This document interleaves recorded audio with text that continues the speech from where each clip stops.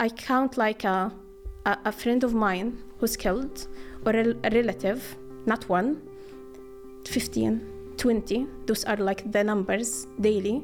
And when you start thinking about your relationship with this friend, you just realize that another one is killed, and you have to pay attention to that, and then the other one, and you can never mourn on any of them. You don't have the time and the privilege for that. Some of them were actually not bad, because some of them are actually humans who realize that they are interviewing a person who had just lost 21 members of his family, his father, his brothers, his sisters, his nieces and nephews.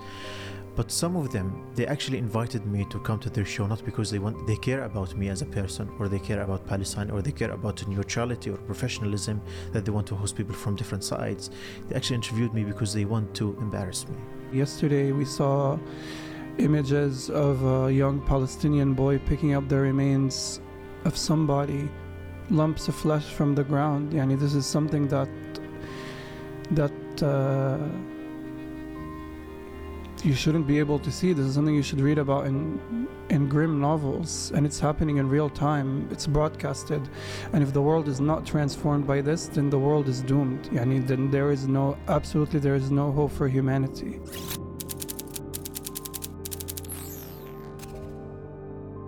We're here with three giants of Palestine for the launch of Palestine Deep Dive's new studio. On my left is Mohammed El-Kurd, then we got Hala Hanina and Ahmed Alnaouq. Hala, can we start with you? If you could just give us a little description of what life was like in Gaza before October 7th and when you came to the UK. Thank you so much. Gaza, like the first time I saw Gaza and was in 2005. I was going there to attend my cousin's wedding with my family. And at that time, Israel started to dismantle their legal settlements from inside Gaza. And we were stuck there since that time. Year after year, I started education. My family went through unemployment and all of that because of the strict blockade Israel officially put on Gaza in 2007. And there was school, other stuff. However, in 2008, it was the first time I witnessed first aggression on Gaza. And it was, I wouldn't call it just a nightmare. It was literally the hell opened up in front of our eyes. And at that time, I was able to see the ground shaking, the shattered bodies just thrown everywhere, smokes coming from the ground, hearing very, very high bombardments. And for 27 days, things were just escalating. And then 2012, 2014, for 52 days, so many massacres, and everything is happening. And through that time, I was only told that we Palestinians were not good in narrating our story, and that's why the world is not standing with us. At that time, I was a dentist, and while I was watching what's happening to us, I was at the same time able to see the people in Gaza thriving and trying their best to resist this continuous aggression over them, to eradicate them, to kill them, and eradicate Palestine, and in smaller version of it, Gaza. So each time aggression ended, people started with rebuilding roads and rebuilding hospitals, expanding departments, and having some rehabilitation places on beaches, resorts, many restaurants, many beautiful places and cafes where people can go and spend a lovely time and rehabilitate and reduce the stress of the aggression and the stuff we have witnessed together. So each time we were faced with violence, aggression, and brutality by the Israeli occupation, Palestinians in Gaza at least were resisting and bringing more beauty to Gaza. And more aggressions were happening each time. And each time, of those 6 aggressions that happened before 2023 October, because there was one in May 2023, I was with my family. And I always wanted to be in any aggression with my family. However, when I came to the UK at the beginning of October to pursue my 3rd year of PhD here, when this aggression started, I was very afraid. I wanted to go back immediately to my family and stay with them. However, I couldn't because Israel bombarded the accesses, and they didn't allow anyone to go back. And at the same time, it wasn't aggression; it was a genocide. I've seen the worst of any human being have seen, and all people in Palestine and Gaza have seen the same. However, this genocide was beyond our imagination. And can you just talk a little bit about the Great March of Return, which happened in 2018? I think that was quite an important formative moment in your development, your political awareness, right? Through the years, I remember since I was young and all my generation, we have studied the human rights as obligatory subject in the school, first grade until sixth grade. And in that sense, we understood the human rights, international law. We understood our resolutions that was taken by us from the UN for many things. And in 2018, people wanted to test the international community ability to actually grant us our rights if we claimed them. And people wanted to protest peacefully on the fence between the people and their blockade in Gaza Strip and the Israeli colony, the 1948 occupied areas. And like how it was advertised, and I was very much happy of it, is that people would just stand there by the fence, will build temporary fence just to portray the 1948 Nakba tent that was built after the Nakba, or put after the Nakba for people to stay in. And we would have like embroidery, we would have traditional food, traditional dances, dabka, weddings and sports and all of that. So I took my family and went there.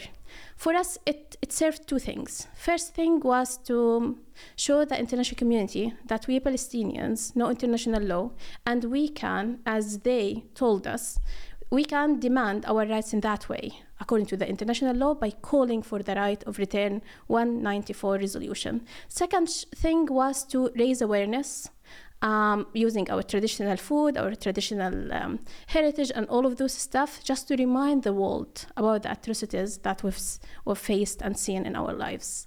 However, going there, and before going actually, Israel, 1 week before, promised that this peaceful, beautiful demonstration that Palestinians were advertising for will be faced by 100 snipers standing at the other side of the fence from the Israeli side, and they will shoot Palestinians. From my position, I didn't believe that. I was just, they're using that to threaten us, because they will never be able to do, because international community, international journalists were inside Gaza to film what's happening, and also international organizations were participating in this public protests. However, when I went there, I was with my family, and we ate some stuff, we sit in some places, and I was having a book with me, how to reconstruct a land, believing that the right of return will be claimed and we will have the right to go back to our villages and cities.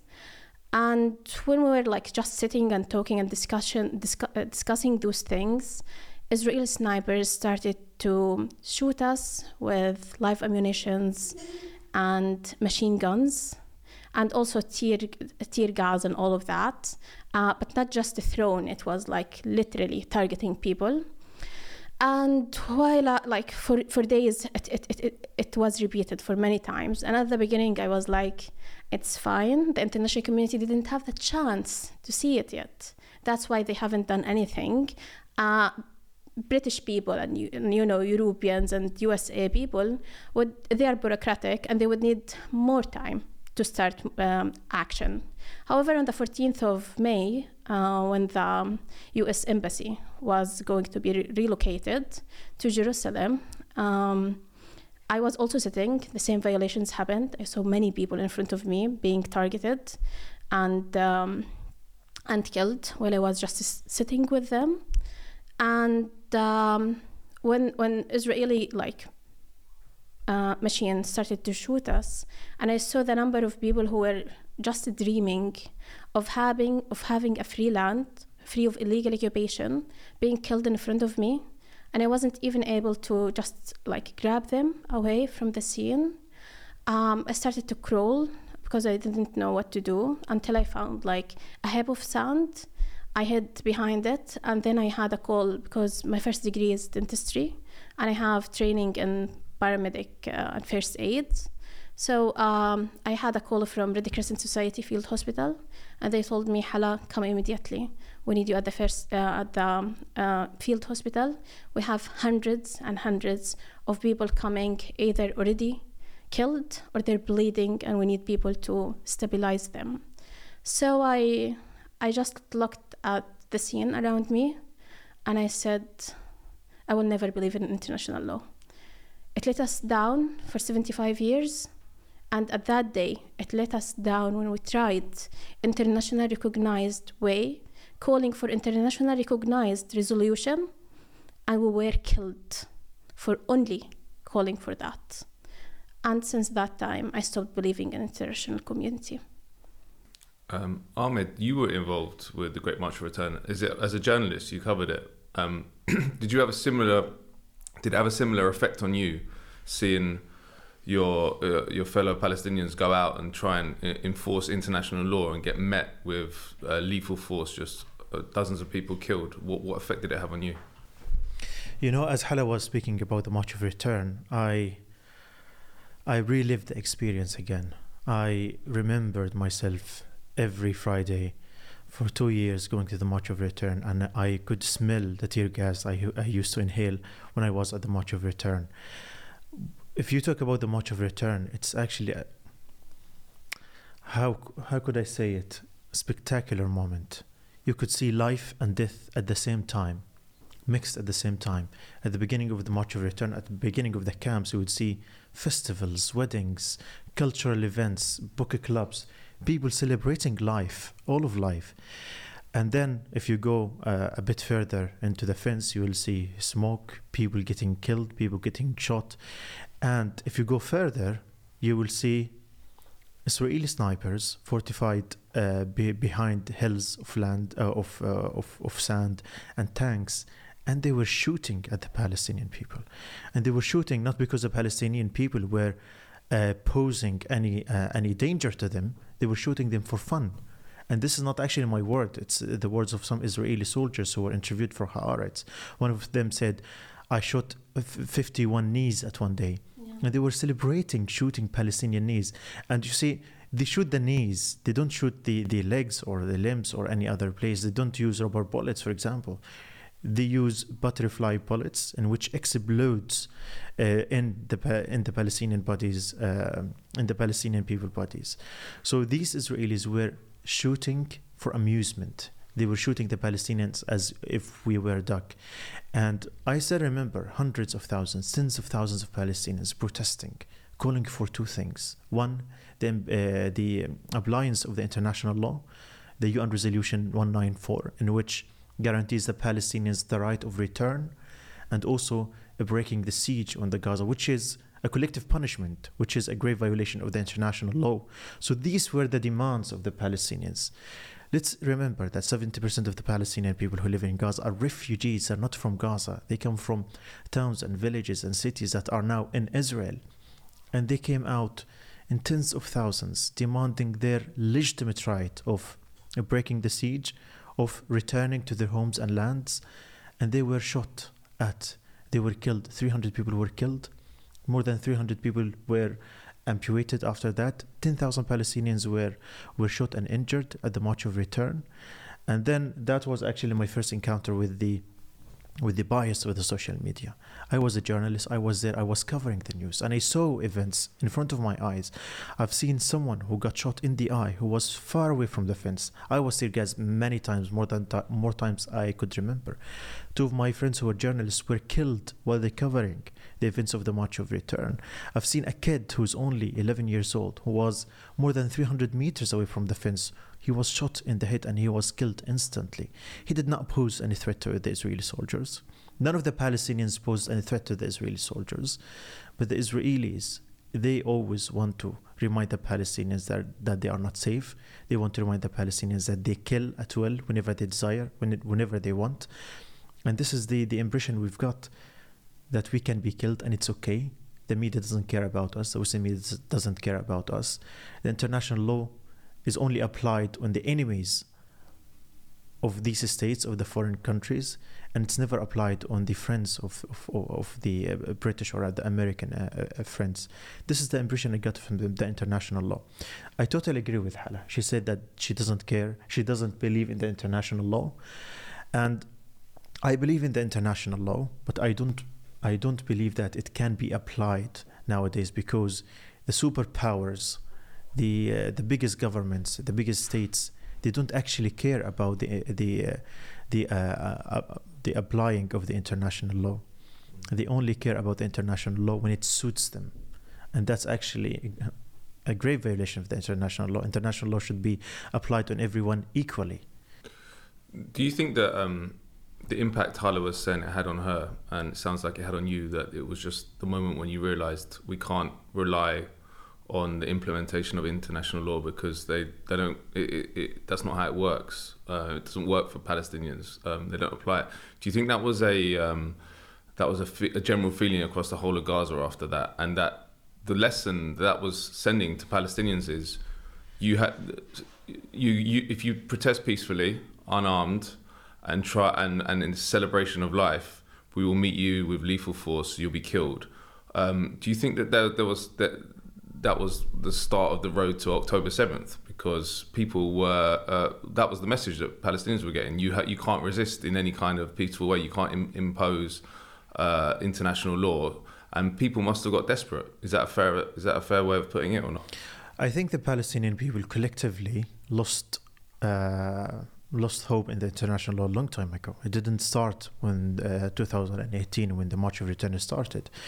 But I think the Palestinians started the March of Return because it was a desperate measure. I still remember the founder of the March of Return, Ahmed, when he wanted to describe the March of Return, he said, this is a knock on the wall, in reference to Rijal fi Shams, men in the sun. The Palestinian people did not have any choice to do. No matter what we did, no matter how hard we try as Palestinians to resist the occupation in any means possible, we were not successful. And then eventually we said, okay, we will demand something that is agreed upon by the international community, the right of return and the breaking the illegal punishment, the collective punishment of the Palestinian people. And I still believe that the Palestinians went to the March of Return not because they know that the international law will be served eventually, but because we did not have any hope in anything else. And going to the protest week after week after week for 2 years, was just a desperate measure. We want to do anything. We want to vent our emotions. And those people who attended the March of Return, most of them are young people who were about my age. I was only 25 years old back then.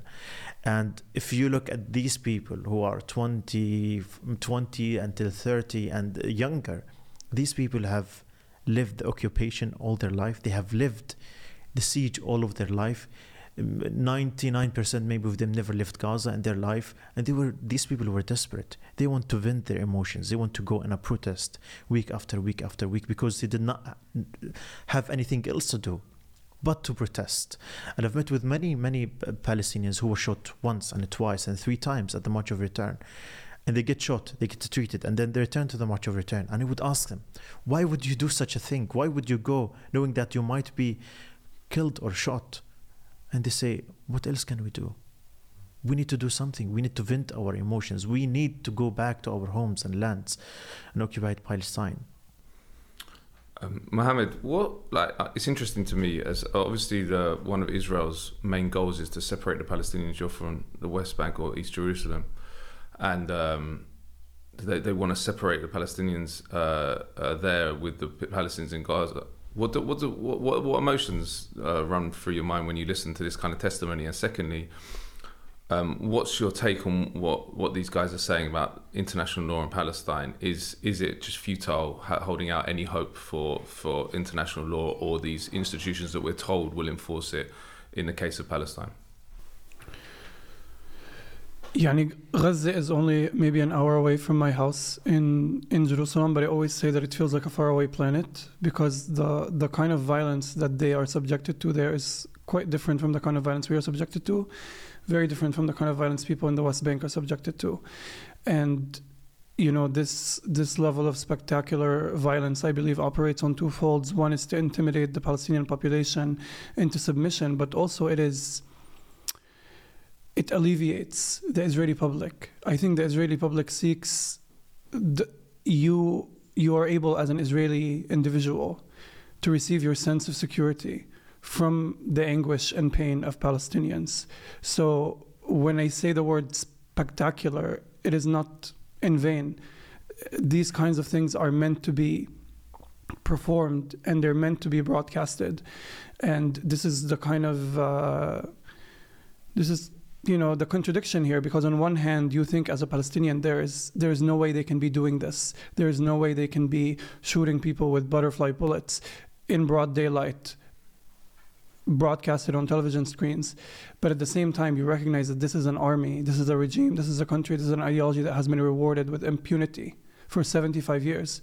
And so they do this and they ensure that it's broadcasted so that the population on the inside continues to feel safety. Because we as Palestinians represent the existential threat of the Jewish state, hence why they keep us in cages, hence why they keep us behind walls. And I certainly agree with them with regards to the international community, even more so now than before. I think there are certain things there are certain milestones in one's life that kind of mark this feeling. Maybe not only policies, but certain events. Maybe the burning of Al-Aqsa Mosque, or like Ad-Durra, or like more recently, like the taking over of our houses in Jerusalem, or like the killing of Shirin Abu Akleh, or the past 100 days in the Gaza Strip. You are reminded time and time again that there is not a threshold that they can't cross. The goalpost keeps changing. They can do anything, and they continue to change the rules of the game. And it's again because they have been met with impunity. They have been met with an exceptional treatment that has allowed them to perpetuate crimes, and they keep testing the waters. They keep saying what more they can do. And this is why they have been able to bomb hospitals. This is why they have been able to bomb medical convoys. They have been able to bomb border crossings, and this is why they have been able to say the egregious things they are saying out in the public, because there's never been, an army so coddled, an army so protected by the world's powers. And I don't want to be cynical, particularly with the ICJ proceedings and everything that's happening, and the people tirelessly working to make this useless tool of international law have some use. So I don't want to be cynical, but I can't help but look at these institutions, like the courts, like the United Nations, as institutions that were built on top of our skeletons, that are fueled by our blood, that don't really have my best interests in mind. What's quite interesting about the latest Israeli campaign, which is a genocide in Gaza, is that you talked about there's no red lines for the Israelis, and that's clear, right? There's always somewhere they can go that's lower. But what's being really revealed is that there's no red lines for the Western countries that are their sponsors, and that is incredible. I honestly can't think of something the Israelis would do that would make the US or Britain withdraw their support, which is a terrifying situation. And obviously, that, as you say, that's why they do it, because they can get away with it. But do you feel that this moment, this genocide, which is, as Hala said, is a different order to what we've seen before, is changing, or will change in the longer term, that undying loyal support from the West? Well, I think the allegiances of the people that live within the empire need to change, right? And I think in the past 3 months, I have been seeing overwhelming support for the Palestinian cause. Everywhere you go, you see a Palestinian flag on somebody's window. You see people wearing keffiyehs in public transportation. But as beautiful as that symbolic support is, it must be translated into tangible action, into organization. It must be translated into an institutional shift and we must oppose Zionism. This is the kind of elephant in the room that no one wants to talk about. These things that are happening, these massacres, and you're right, there's not a massacre big enough that will make the White House withdraw its support. And in fact, White House spokesperson, Biden spokespeople even said, literally, there are no red lines. So what needs to happen is that people, through their academic institutions, through their cultural institutions, through their businesses, through their unions, need to reject Zionism, need to establish a prerequisite of being anti-Zionist, because all of this is, the child of Zionism. All that we're seeing is the offspring of Zionism. This is a racist ideology that is rooted in racial domination and exclusion and rooted in settler expansion. And this is exactly what's happening. Not only are they murdering double the amount of people that were murdered in Palestine between 1947 and 49, but they have also made it pretty clear that they want to occupy the Gaza Strip again. And until we are able to tangibly denounce Zionism, I don't think this popular support for Palestine is going to go anywhere. And again, I don't mean to be cynical, but... No, I actually agree as well. I think that's the red line that needs to be crossed, and people have to be brave now. If you're not going to be brave now, you're never going to be brave. I think the other red line that people need to start talking about unashamedly is the role of the Israel lobby in the West, because that is why we have such uniform support, I believe, for what started as a European settler colony. There's two arguments for why there's such loyalty to the West. One is that that Israel is like an imperial outpost, and I think that was probably true up to maybe the 80s. But if you look now, the empire owns Egypt. They got every Gulf state's under control. They've got bases everywhere: Bahrain, Saudi. They don't need this little thing anymore. I think the reason there's such there's such loyal support in Washington, London, Paris, Berlin is because of the power of the Israel lobby. And the reason it's got so much power is because people won't expose it or take it on, because they think that they'll get accused of being anti-Semitic or it's a trope. Right. So until that levy is breached and people are brave enough to start talking about the Israel lobby, they will continue to have. The Israeli state will continue to have that kind of control over the Western powers. And I think it's quite interesting in the UK context. Obviously, we're in the UK now. Hala, you've been here for the whole 3 months of the genocide. And you've been watching the political class in Britain, watching every day dozens of kids get killed, the most horrific images anyone could ever see. And yet you still had a ceasefire vote not long into the genocide, when I think maybe 10,000 people had been killed, where the House of Commons voted against a ceasefire. Can you just talk about how that felt as someone from Gaza? What kind of emotions did that rouse, watching that debate and then that vote? Very hard. It was among the hardest times and feelings I had. First of all, to be at the UK at this time, where the UK actually votes for activation of a genocide on my people in Gaza.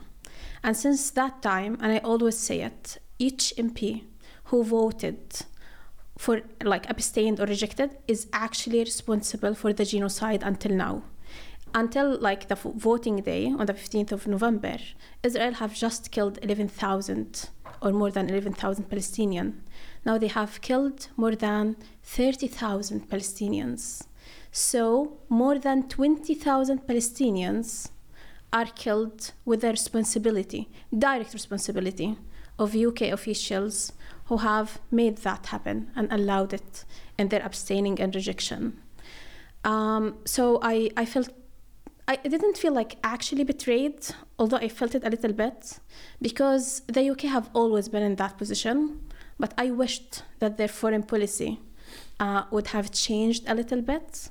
But it didn't. Since 1917, they had a mandate in Palestine, and then they had gifted Palestine to the Zionist organization and helped Israeli colony to be built. And until now, they've never been ashamed of what they've done, and they're still empowering and sending weapons and giving all the support to Israel to commence and commit all the crimes they are committing.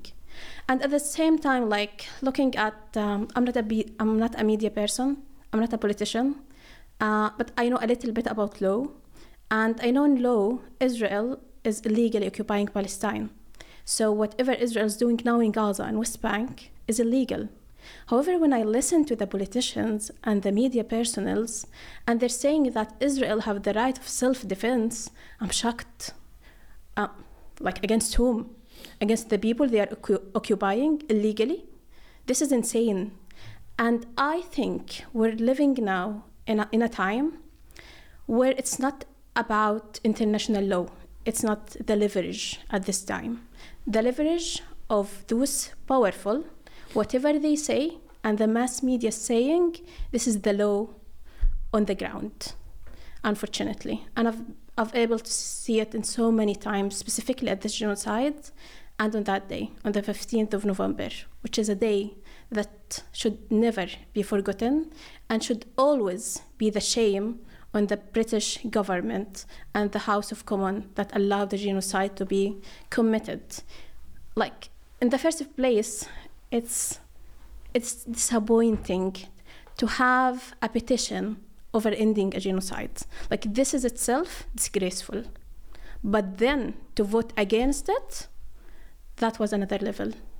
I agree. I think there's how I put it is there's no way back. There's nothing those people can do now ever that will make up for that, or make they're forever tarred, and they should be forever tarred.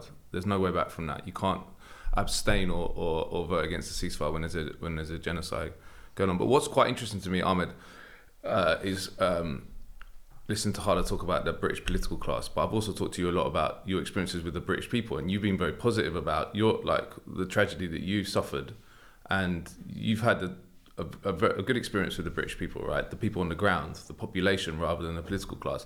And there's that contradiction between what the politicians are doing and what the people are doing. Can you just talk a little bit about that, or what you found the British people to be like? Ever since I came to the UK, I found that the British people are very, very, very lovely people, very warm people. They have supported me countless times. So I never had any problem with the British people. I love them. I love the British people very much. My only problem was with the political class of Britain. Unfortunately, and we have seen over the past 3 months that the British people have been rising in a protest against the genocide in Gaza, against Israeli occupation, against Israeli apartheid. And they have been very supportive of Palestine. Of course, I'm not talking about 100% of the British people. Not all of them supported Palestine, but I think the majority of them do support Palestine. But there was a huge disparity between the British people and the political class in the UK. And I don't understand why. I don't understand why we have seen in London, one of the weekends, over 1 million people protested in London, only in London, let alone other cities around the UK. Every one of them is saying enough with the Israeli genocide of Gaza. But that wasn't translated into political action. Well, I think because the politicians, they don't care about their government. They don't care about their country. They care about their own individual interests. That's the problem. And I've talked with many politicians here in the UK, many MPs, and many of the MPs are actually great. They're amazing people, many of them. And let's not forget that in 2014, the British Parliament voted for recognizing the state of Palestine. Of course, this did not force the government to make any action or to recognize Palestine. But many of the MPs, many of the politicians, some of them are actually misinformed about the situation in Palestine. Some of them are ignorant. They don't know what's actually going on in Palestine. But some of them are actually racist. Some of them, they don't care about Palestinian lives. Some of them think the Palestinian lives don't matter. That we are less worthy of humans. That we are less trustworthy of humans, that we always have to in the media also, they always want to test our humanity, to test our worthiness. So some of the politicians and some of the media personnel are actually racist. They are pure sheer racists that do not care about the Palestinians, that they hate the Palestinians actually, not only the Palestinians, but they hate anything that's different from them. So yeah, some of them are ignorant, some of them are racist, some of them are well informed, and some of them are actually amazing people who are doing amazing work for Palestine. It must be quite a bizarre experience for you because you're seeing the best and worst at the same time because, yeah, as you said, there's a lot of amazing activists doing the work, but you sent me, I can't remember, was it like a month ago or so, that interview that you did with Talk TV. It goes to what you're saying about the racism thing. Like, it was the most disgusting thing I've ever seen, even worse than the interview recently with Barghouti, which was bad. But the one, can you just talk a little bit about, it might be quite interesting for people to hear about that particular case because it was so bad, but also just generally what your experiences with the media have been like, because you've gone out and been on all the mainstream shows. How have you been treated? And what do you think that tells us about the British media? Well, some of them were actually not bad because some of them are actually humans who realize that they are interviewing a person who had just lost 21 members of his family, his father, his brothers, his sisters, his nieces and nephews.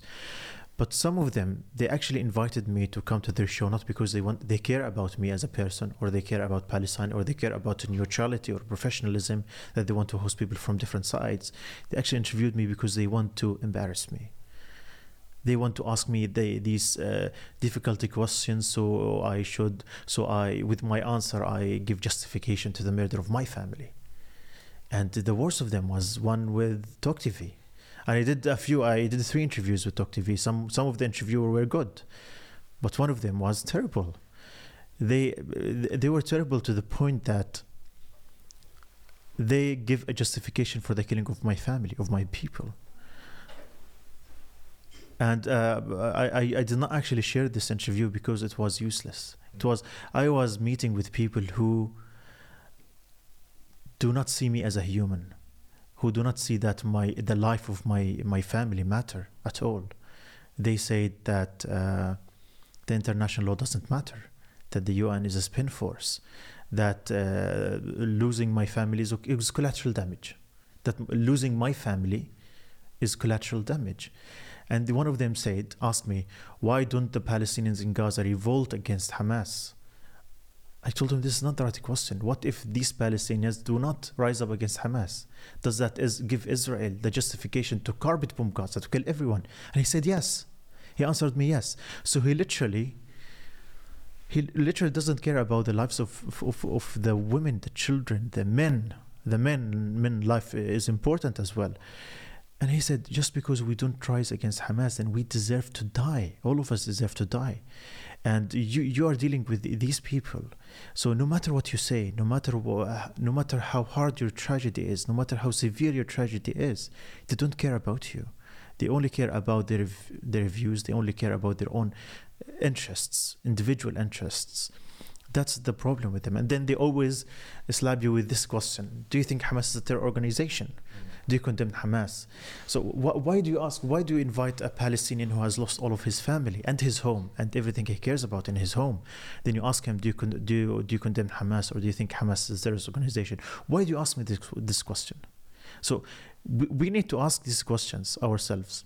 Why do they ask us these questions? I'm not the UN. If I was a person from the UN, you can ask me if I condemn Hamas or not. If I am someone who's, if I am a British official or a leader, ask them if they condemn Hamas or not. That would be a legit question. But asking a Palestinian civilian who have lived all of his life under occupation, under siege, who has lost all of his family, why? Do you know why? Because they want to test our humanity. They want to test our worthiness. If we say that we condemn Hamas, then it's okay. We can be heard. But at the same time, me answering this question in this way would give a justification to Israel to carpet bomb Gaza, to kill everyone, to do whatever they desire with the Palestinian people. And if I say I don't condemn Hamas, then I'm less trustworthy, then I am less a human than anyone, and then I shouldn't be interviewed or talked about. And then this will be on the news everywhere where Ahmed did not condemn Hamas, then Ahmed is a terrorist sympathizer and all of that. So we reject the question itself. I am a Palestinian who has lost all of his family, who has lived under occupation, under military occupation. By the way, military occupation is important. They don't say military occupation. And I shouldn't be asked these questions. One of the interviews, that was actually a few days after I lost my family. And they came to my home. I don't want to name it. You will all know it. And they said, don't worry, Ahmed, we will support you. We have psychologists and we will treat you better. We have psychologists in the studio. When you come, we'll take care of you. We'll never ask you silly questions. Then when I came there, they asked me if my brothers and sisters are close to me. They asked me not to start a war of words and hate because I disagreed with the social media. So these are the kind of questions that we are receiving.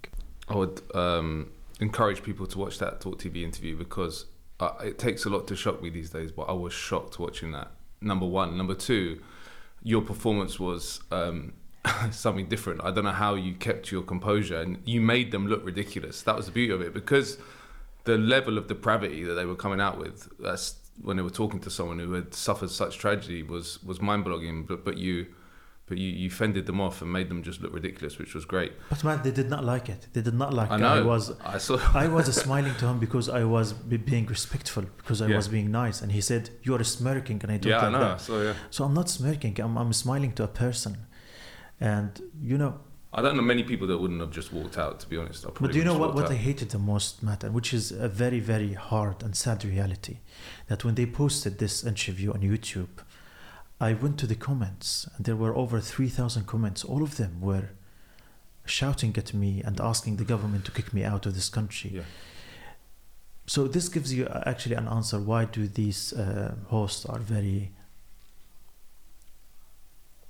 bad with the Palestinians? Because they appeal to their audience. And I don't blame the audience, because this audience has been fed with misinformation their entire life.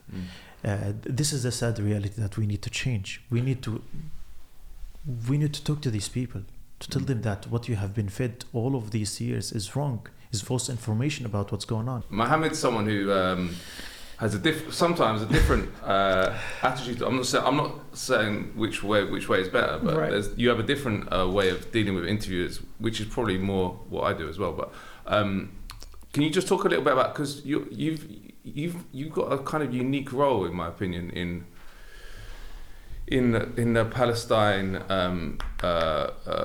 movement and media sort of outreach, because you are really, really strident. You don't take any shit, but yet you haven't been locked out of the mainstream yet. You may be the only one that has that kind of predilection to speak real hard truths, and they still invite you on. How does that? Why do you think that's the case? And secondly, since you've been in the UK, I think you've been here for a month now, you've decided you don't want to do that much media. What's behind that decision? Thank you. I don't know if I'm the only one that has this approach, and I will say I think Ahmed's a much better person than me. I think it's just like a character. It's just like a different character trait. The reason why I've shied away a little bit from doing interviews in the mainstream media recently, and I never get invited back on the same place. Let's say that makes sense. But it felt like a gimmick, like what Ahmed was describing. And they bring you. They bring you to see whether you qualify even for humanity, right? There is these prerequisites. And Ahmed pointed out that we are individual parties. We're not states. We're not diplomats. We're not. And when we're not, we don't have institutional power nor institutional backing. And yet we are not interviewed. We are tried. We are interrogated in ways that Israeli politicians are never allowed. In fact, Israeli politicians are allowed not only due diligence, but decency, human decency. But we are not seen as human beings. And the impulse, your impulse as Palestinian, is to push back against this bias, right? To present yourself in the most positive light. And through the years, this positive light has shrunk more and more and more. And we're told that there is nothing we can do or say that will present us in a positive light. Even the martyrdom of somebody's entire family will not award you innocence on the discussion table. So my approach has been one of no, I want to be menacing. I have a right to hatred. I think Ahmed is incredibly generous and graceful, that despite everything that has happened to him, has not been able to hasn't turned sour. When talking about the British public, I've been here for a month, and I think the British, I can sit here and speculate about the British public or the American public, and I can make hasty generalizations about how I think they are rotten, disgusting, racist people at the core. But I don't need to do this, right? I don't need to speculate about what's in people's hearts because their policies tell me exactly whether they're racist or not. How are we treated at the airport? How does UK mainstream media treat us? Who broadcasted the South Africa hearing yesterday? Nobody. But everybody today broadcasted the Israeli defense, the Israeli attempt to refute or debunk the South African accusations, right? How does the immigration ministries treat Palestinians here? How do police treat Palestinians here at the protests? All of these policies, all of these institutionalized attitudes tell me everything I need to know about the American public, about the British public, and this is what we need to be pushing for. But the problem is we've gotten lost into a war of characters where I have and words and so on and so forth, where I have to be the most aesthetically palatable person. I have to have the right rhetoric. I have to say I don't hate people, blah blah blah. I'm not a government. I hate so many people. You should be grateful I'm not a government. It's like this is what you're saying is like Palestinians are dehumanized so much that there's about 6 or 7 like racist tropes or assumptions that are about them that they have to dispel before they can say anything legitimately. Right. That's the case. It's like, oh well, I'm not anti-Semitic. I renounce violence. It's like there's all these assumptions about Palestinians. And I'm not eager to throw myself into death. I don't want to. Exactly. I don't want to have sex with 72 virgins. I don't hate my sister. I don't hate the Jewish people. I don't hate secularism. Is there anyone else on the planet that has to do that in every interview? No, there isn't. Right? And also, I am of the opinion that like there can be Palestinians who are ignorant, who are misogynistic, who hate secularism, who don't like the West. And that still doesn't make them killable, right? We are a tapestry of people and a tapestry of thought, much like the world. But we are told that only Palestinians must be angels, must be perfect, must be infallible in order for them to receive their basic rights. Meanwhile, everywhere else in the world, you can have misogyny and you can have the antidote to that. You can have violence and you can have the antidote to that. But with us, we are so exceptionalized because we have been situated outside of humanity. We have been racialized as non-human, and we're treated as such. And so when a British journalist across the political spectrum interviews me, they never award me any adjectives. They never talk to me with camaraderie or with affinity or nothing. But let's say there's a leftist journalist interviewing an Israeli conscientious objector. They can call them courageous and brave and amazing, blah blah blah. Why? Because they opted not to serve They opted to serve 3 months in prison instead of going on a killing rampage. Meanwhile, us who have to stand on the opposite end of the rifle, who have to bear the sharpest edge of the empire, we are not even allowed a normal conversation on TV. It is merely an interrogation. Yeah, I think that's integral to the dehumanization that's the game even the left play. Yeah. They only can afford these the positive adjectives towards Israelis that are conscientious objectors or reject a genocide.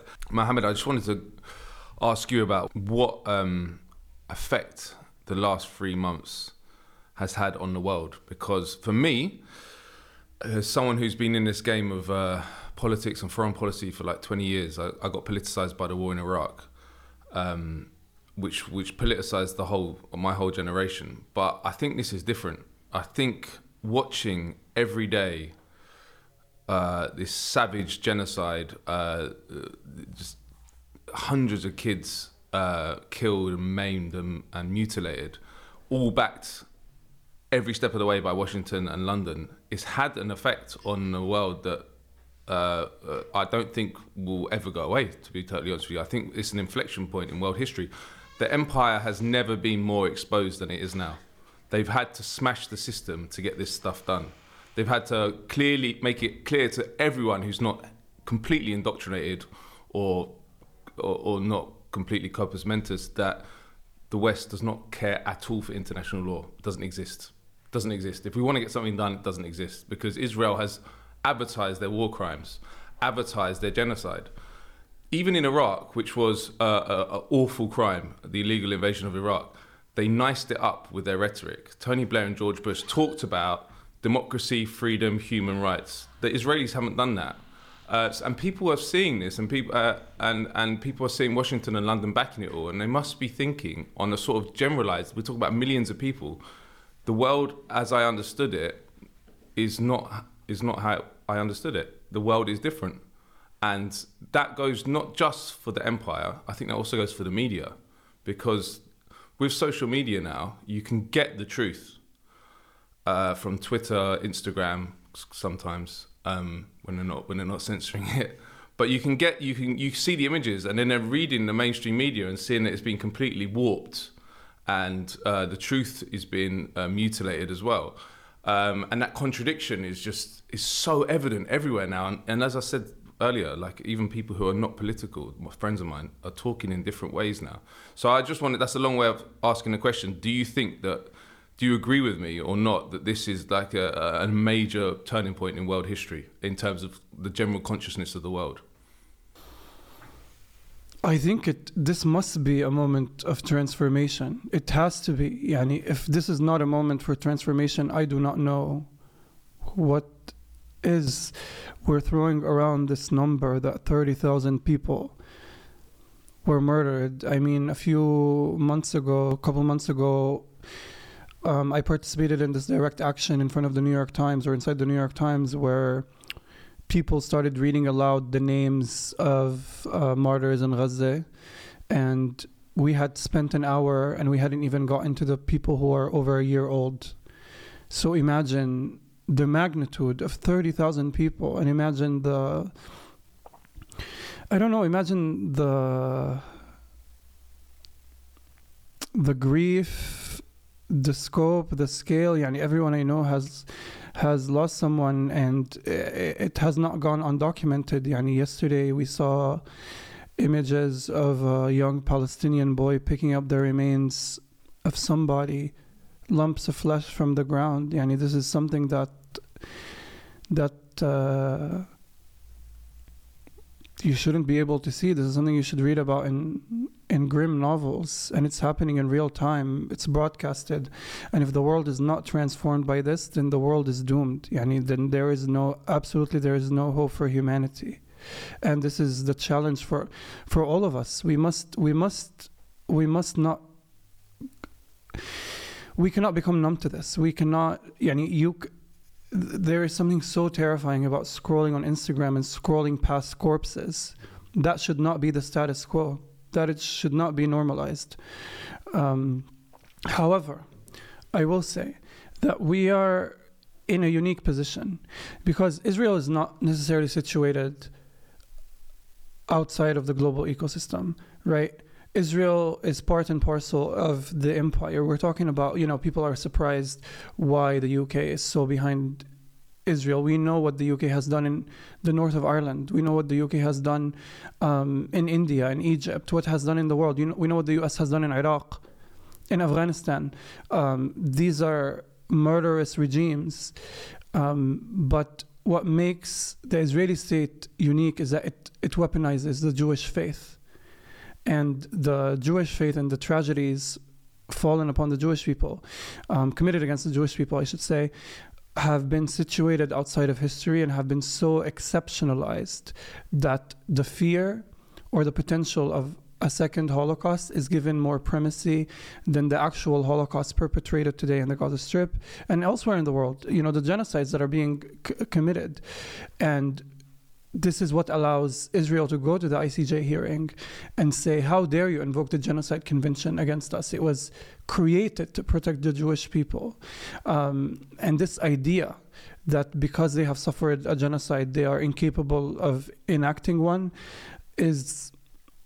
it must be fought back against. I can spend my entire day here denouncing the Holocaust, denouncing Hitler and Nazism, and denouncing anti-Semitism, and making the distinction between Zionism and Judaism, and talking about anti-Semitic tropes and blah, blah, blah, blah, blah. None of that is relevant, to be honest. There are people being murdered in real time right now, and the death toll is increasing, and we are having abstract hypothetical discussions about a potential Holocaust that might happen, and yet we are turning a blind eye to the massacres committed in real time.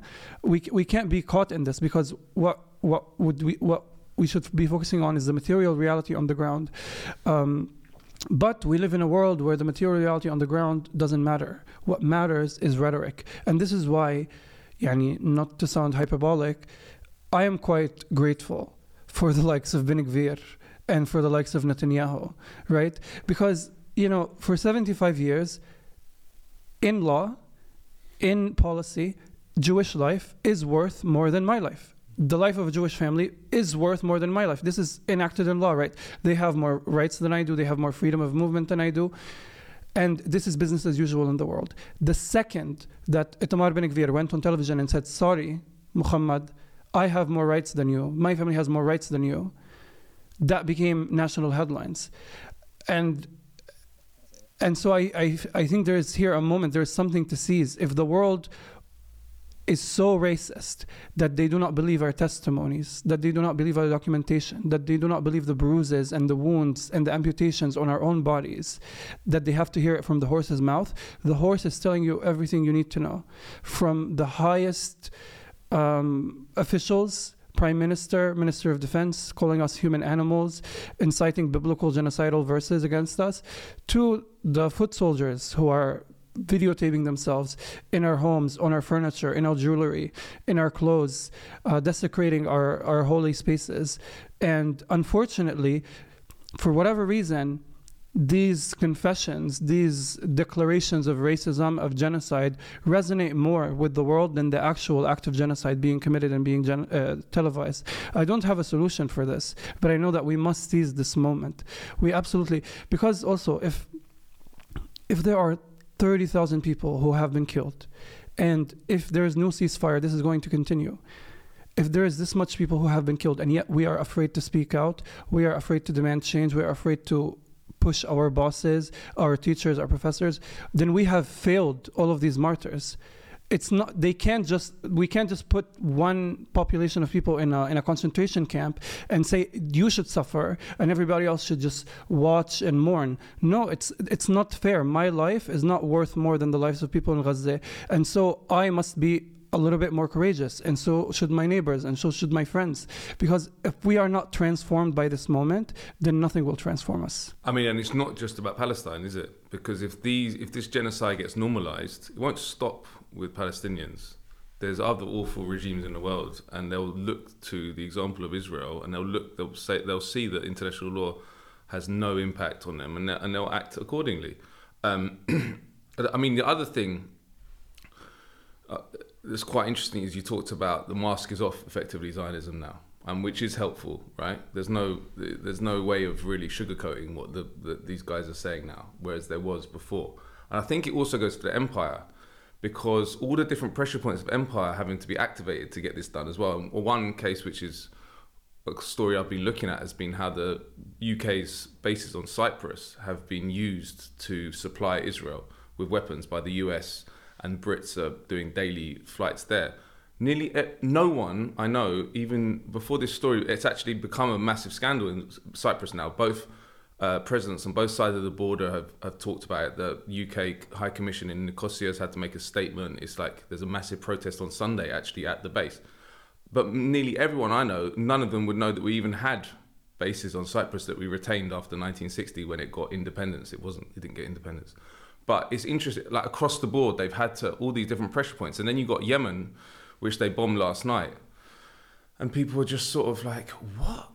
They're the ones, the one power that actually stood up to try and stop the genocide. And they're now getting bombed by the US and the UK. I mean, how? It's so obvious. There's no way to propagandize that.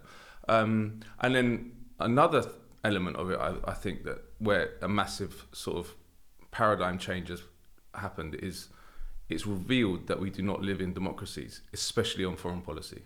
Like if you look who's in the White House, it's a Democrat, Joe Biden.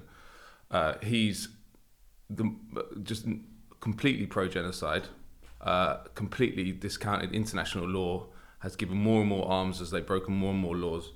Then you've got the Republicans who are equally as bad. Here you've got the Tories who are backing it to the hill, and you've got Labour backing it to the hill. There is no democracy. There's no democracy. It's so clear. And that does kind of exist on domestic policy, but it's even more on foreign policy. I think that's another realization that people are making that is not going to go away. Ahmed, I wanted to ask you a different question, actually. It would be good for you to talk a little bit about We Are Not Numbers, because that is a victory for the human spirit in the face of some of the darkest forces in the world. Like establishing that organization, the story. Well, I'll let you tell the story. Setting up We Are Not Numbers was very similar to what's happening now. It was in the year 2014 when Israel launched its aggression in Gaza. And in that war, I lost my brother and many of my friends. And back then I was only 19 years old. I wasn't composed as now. I was very young. I was very depressed from everything that's going around me. But during times of war in Gaza, we would always find solace and calm when we are gathered, me and my friends and my brother and family. We would always meet up, gather around a dish of jelly or cake or whatever, and then we would just try to forget about the horrors that happen outside. But then one day I lost my brother in that war and many of my friends, and this brother Ayman, he was very close to me. He was 3 years or 4 years older than me, but we always would spend our time together. He used to be like a mentor to me. You know, the older brother, I'm the younger. He was always protective of me. We'd always go out, spend our time together. He was very special to me. He was very close to me. And then out of nowhere, Israel bombed him. He was killed, and many of my friends. And I felt very depressed, even way more than ever before. And during that war, the only idea that would consume me is that I don't love this life anymore. I don't want to live anymore. It's useless. It's all in vain. Darkness. I wouldn't say darkness. It's depression. Like depression. And then one of my friends, an American journalist, her name is Pam. She reached out to me and she heard about my brother, and she asked me, Ahmed, how are you? How do you feel? I told her I'm fine. She said, no, tell me something real. I told her I'm depressed. What can I tell you? I'm depressed, and when I'm all alone, I go out to the graveyard. When I'm all alone, I burst out crying. She told me, write something about it. And that idea came to me, of course. So why would I write about it? Why would I write about my brother? The Western media, and she wanted me to write in English for the media, and I said, you Westerners, you don't care about us. You see all of us as terrorists. That my brother doesn't matter. That as my Canadian friend told me that most Canadians think of Gaza as a place full of rubble, and terrorists live under the rubble. That's how they view us. That's the impression I had. So I never believed in the power of storytelling. I never thought that writing for the West is a good idea. But she insisted. Well, she's much older than me, so in Gaza we always respect the older people. So I said, okay, she's older than me. She asked me something. I will not say no to her, not because I believe that this is important or it will help me. Yeah, it's wajib. It's a duty that we have to do. Respect the older people. That's it. I'm older than you. I'm older than you. She's into very old, but she's older than me. And I said, okay, I will write this for you. So I wrote something in 1 hour or two. I wrote about my brother, about how I was attached to him and how he was killed and how I feel about it. And then my English was very shaky. It was very, very bad. So she helped me edit the language, the English grammar and the run-on sentences. That's our common mistake in Gaza when we write in English. Run-on sentences, right, Mohammed? So, and then she published the story. So for the first time in my life, I realized that something is different. My story got told in English. People read my story, people from the West. And back then I was in Gaza. I never left Gaza before. So people reached out to me. She told me, Ahmed, we read your story and we're sorry for you. And we are moved by your story. Please keep on writing. So for a 19-year-old person, receiving messages of support and sympathy from people who you had lost hope in, it's a game changer. So for the first time, I felt better. I felt like, yes, if we write our stories, these people can change. We can do a difference. But most importantly, for me, writing about my story, writing about myself, and having it read by others was some sort of stress release for me. Because it's the worst thing ever when you suffer, and you suffer in silence, and no one would hear about you or listen to you, and you are just in limbo. That's very, very terrible feeling. And then, because I felt slightly better, we came up with this idea. Why don't we replicate what happened with me with many other Palestinians? Why don't we train writers from Gaza to write their stories in English through pairing them with international mentors to help them write their stories? And that's how the idea of We Are Not Numbers came up.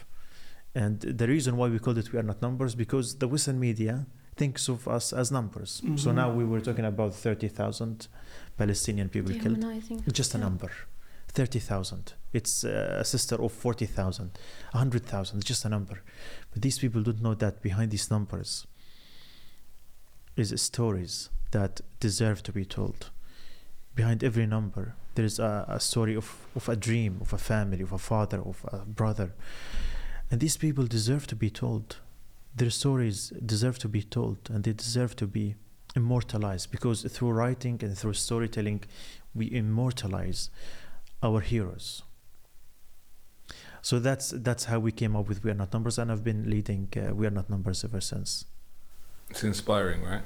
Yeah, it's amazing. Amazing. So this is not to be too sentimental, but like one of the major things that I've taken away from like the last 3 months, when I've got to know quite a lot of people from Gaza, is like, and this is going to sound sentimental, but Palestinians are the most dehumanized people on the planet, but they're also the most human. And that is true. That's how I felt. I like talking, like getting to know you, Ahmed, and listening to that story. I'm like, wow, I've never met people who have such like noble ideals and dedication to this kind. We don't have it here. Like the kids, the kids I grow up, we don't have that kind of way of looking at the world. I was going to ask you, Hala, about. So this has all been very depressing, and it is all very depressing. But there was a ray of hope, like this week, with the ICJ case against Israel, which was the first time, really, in global. They've been put in a dock globally. The world's eyes were on that hearing. What did it feel like as someone from Gaza who's endured the last 3 months watching? Did you watch the South Africa case presented? What was it like? Watching the South Africa case was, at the beginning, hopeful, because it's the first time in 75 years that a country, like a real country, have stood in front of the world and said something against Israel, which is very we haven't seen that. Although at the same time, like I'm very grateful to South Africa. I'm very proud of them, because I know that's very, very difficult. When Yemeni or Yemen have like stopped the ships from reaching to Israel, they've been bombarded by UK and USA combined. So by just standing and asking for international justice by the ICJ, that wouldn't pass lightly on Israel and its allies. So South Africa knows how hard is that. And at the same time, they've done it. So I'm so proud, I'm so happy of them. And this is like the first time in history I felt we have someone in our back. I'm not talking about the common people. We always had like people, like the numbers grow in the last 100 days, but like a government, a country, that's new. And it was expected and celebrated to be South Africa, because they are the other country that had colonizers inside it, UK, British colonizers, and they were able to celebrate their liberation from them. So it's expected that this country would be carrying the flag of justice in the international justice. However, at the same time, knowing the complicity of the world, knowing the complicity of the UN system, which was built in a structure that literally racist. 5 most powerful countries are controlling everything in the world by raising the veto. for example, the US in our case. So although I might imagine that in the best scenario, with the partiality and also the bias of some of the court members, they, in the best scenario, could pass a ceasefire and all of that, and that there is some possibility of a genocide in Gaza. But when it would go to the UN Council, I don't believe that USA wouldn't raise their hand for a veto to protect Israel again. I just your whole family is in Gaza, right? What has the last 3 months been like, and how are you feeling now? Okay, I'll try not to be emotional. Okay, since the first day of this genocide, I tried my best to go back to Gaza, to be with my family. Because in each aggression, which in the last 6 aggressions, Israel killed 7,000 Palestinians, I was very afraid on my family and being away of them. And there is something like we Palestinians, because of the Israeli occupation, we don't control so many things in our lives. But within aggressions, there is very few decisions that you can make and feel a little bit that you have a little bit of control over your life. And among those decisions that people in Gaza used to make, up to my experience, they divide to 2 groups. One group usually decide within the aggression to stay together in one place. So if they were killed, they will be killed together, and no one will stay to mourn the rest of the family. The second group is the group that would divide themselves to each group in a certain place. So with statistics, if they were bombarded, then a little bit of the family would survive. I was from the first group, so we used to stay together. If something happened, it would happen to all of us. If we survived, it would be all of us. And shockingly, I lost this privilege by being isolated in the UK. And since the first day, it was a hell, shocking hell, for people who witnessed 75 years of genocide, starting from 1947, Nakba, and even before that, and after that. And recalling what my father told me once in one of the phone calls, Hala, I had my grandfather suffering all of his life because of the Israeli occupation. I had my father suffering all of his life and dying early because of the occupation. I was raised as orphan since I was 6, and I had suffered a lot. And then myself and your mom, decided to go to another country to raise money and own a home. So we make sure, or at least try, to give you and your siblings a better life. And now I am suffering, himself and my mother, and your siblings are suffering. Our home is bombed, totally demolished, and my own grandchildren are suffering, and I can't protect them. 5 generations of us have suffered in the 75 years. Why? And why it's still happening? No one understands. The rest of the days go on. In each day, I at least, I count a friend of mine who's killed, or a relative, not one, 15, 20. Those are the numbers daily. And when you start thinking about your relationship with this friend, you just realize that another one is killed, and you have to pay attention to that, and then the other one, and you can never mourn on any of them. You don't have the time and the privilege for that. Everything on me is related to a loss. This glasses is made by Khorshid company in Gaza. It's a very famous company that do optical stuff. They have so many branches. I made it just before coming here.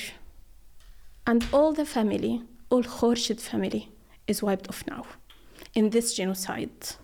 This one is made by Palestinian women who have been working in something called Beit al-Aman, so the safety house. It's a governmental home established in 2011 to protect battered women and young girls and keep them at this shelter and like rehabilitate them, teach them empowerment stuff and economic stuff to be in a better position, and then have a solution to them and go back to the community in the best possible way. And this was created by one of them. It was created by one of the survivors at the house by training of a woman, a very lovely woman called Misbah, who spent multiple days and nights there to take care of those women and young girls, leaving her own family. And yesterday, I knew that she was killed. Like, I can't look at myself. I can't look at my ring. My husband is in Gaza. I can't even be with him. I don't know the amount of suffering he's suffering from. I remember my engagement party, or like my marriage. It was a traditional wedding, very beautiful one. The people who photo-taped my wedding is our beloved friend Rushd Sarraj, a journalist, and his beautiful wife, Shuruq. They're good friends of mine and my husband, very dear friends.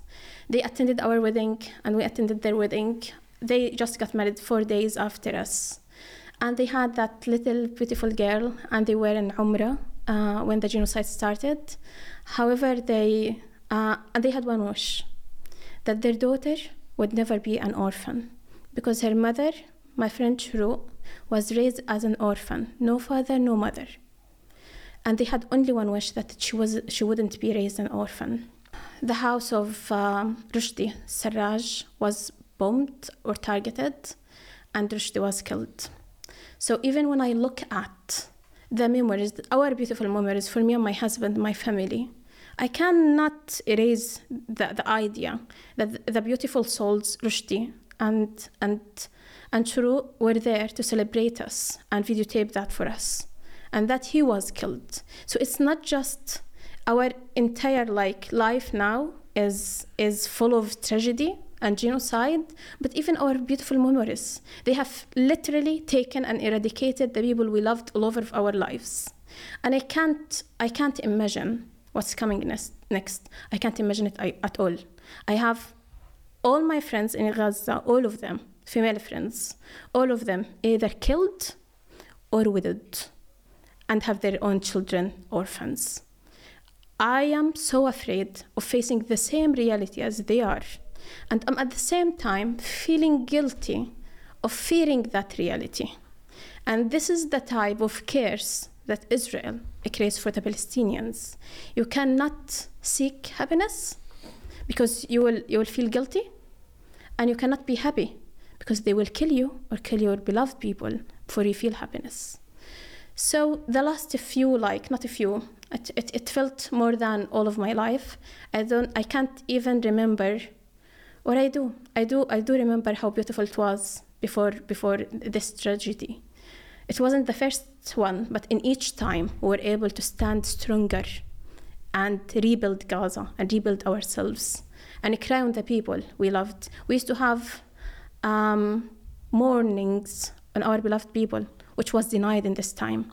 People are being killed, buried in mass graves, and no one is there to pray on them. And no one is there around their own family to pay them condolences, to walk with them in demonstrations of the killed people, the martyrs, and to feel that solidarity of the thousands of the community walking with you, running and calling for the shaheed, for the martyr that was killed. That all of that was denied for us, taken from us. And I can't imagine how the children who faced all of that are now feeling. I know that the international community, many of the public, are standing with the people, but at the same time, many are celebrating the resilience of the Palestinians, which I'm not talking about all the Palestinians, I'm talking about myself. I don't accept resilience. We are not resilient at all. We are victims, and we don't have anyone by our backs but ourselves. And how can I explain that? Is by 8-year-old child, a boy, that a colleague of mine told me his story. My colleague works as an anesthetologist in a hospital, And a child came, 8 years old, and 2 other children, brother and sister, 5 and 4. And he was treating the child, 8 years old, and the child told him to come closer. And when he came, he said in the ear of the doctor, "Please don't tell my brother and sister that my parents were killed. I saw them, I know that both are killed, but they wouldn't withstand the trauma." 8 years old child is raising beyond his age to become suddenly a parent to his own younger sibling is not because he's resilient. It's because he knows that he has no one with him. And this is the reality that Palestinians are growing through it. And that's why our community is a very lovable community. It's sharing everything with the people, with the Palestinians around it, in the suffering and all of that.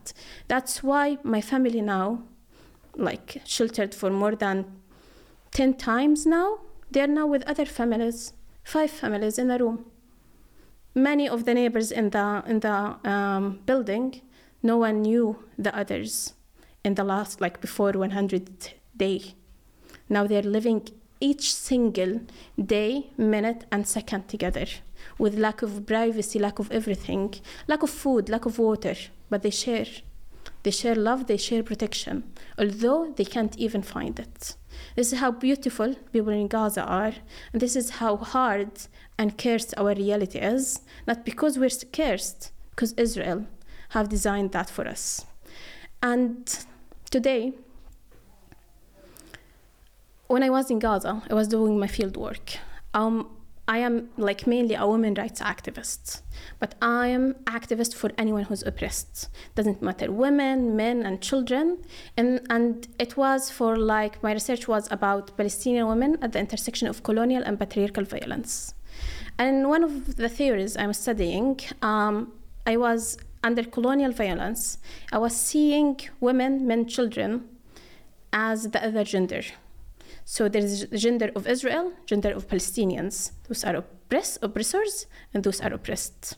In my research, I was trying to understand the pattern of domestic violence services provided and all of that. However, after that, we did something in Gaza that was never done in any place in the world, which was to go in the community, do public dialogues and speakings with normal people and decision makers to discuss with them the reality of battered women, children, and all of that. And after that, to ask them to come together as a community to combat domestic violence, which they did. More than 300 Palestinians, women, men, religious figures, traditional figures, decision makers, police officers, people in organizations, and women and men, families, parents, they came and they together created 3 action groups to combat domestic violence. 2 were legal action groups and 1 was for raising awareness. And that was totally voluntary. People were coming together with the decision makers to combat domestic violence. And I left them after I was sure that there is 25 volunteering leaders to lead this change. And I would just have to follow up with them. And I came here with a flourishing society, developing society, progressing society that did something the world have never done, to come together, all the society, to combat domestic violence. 7 days later, the places we worked in are demolished.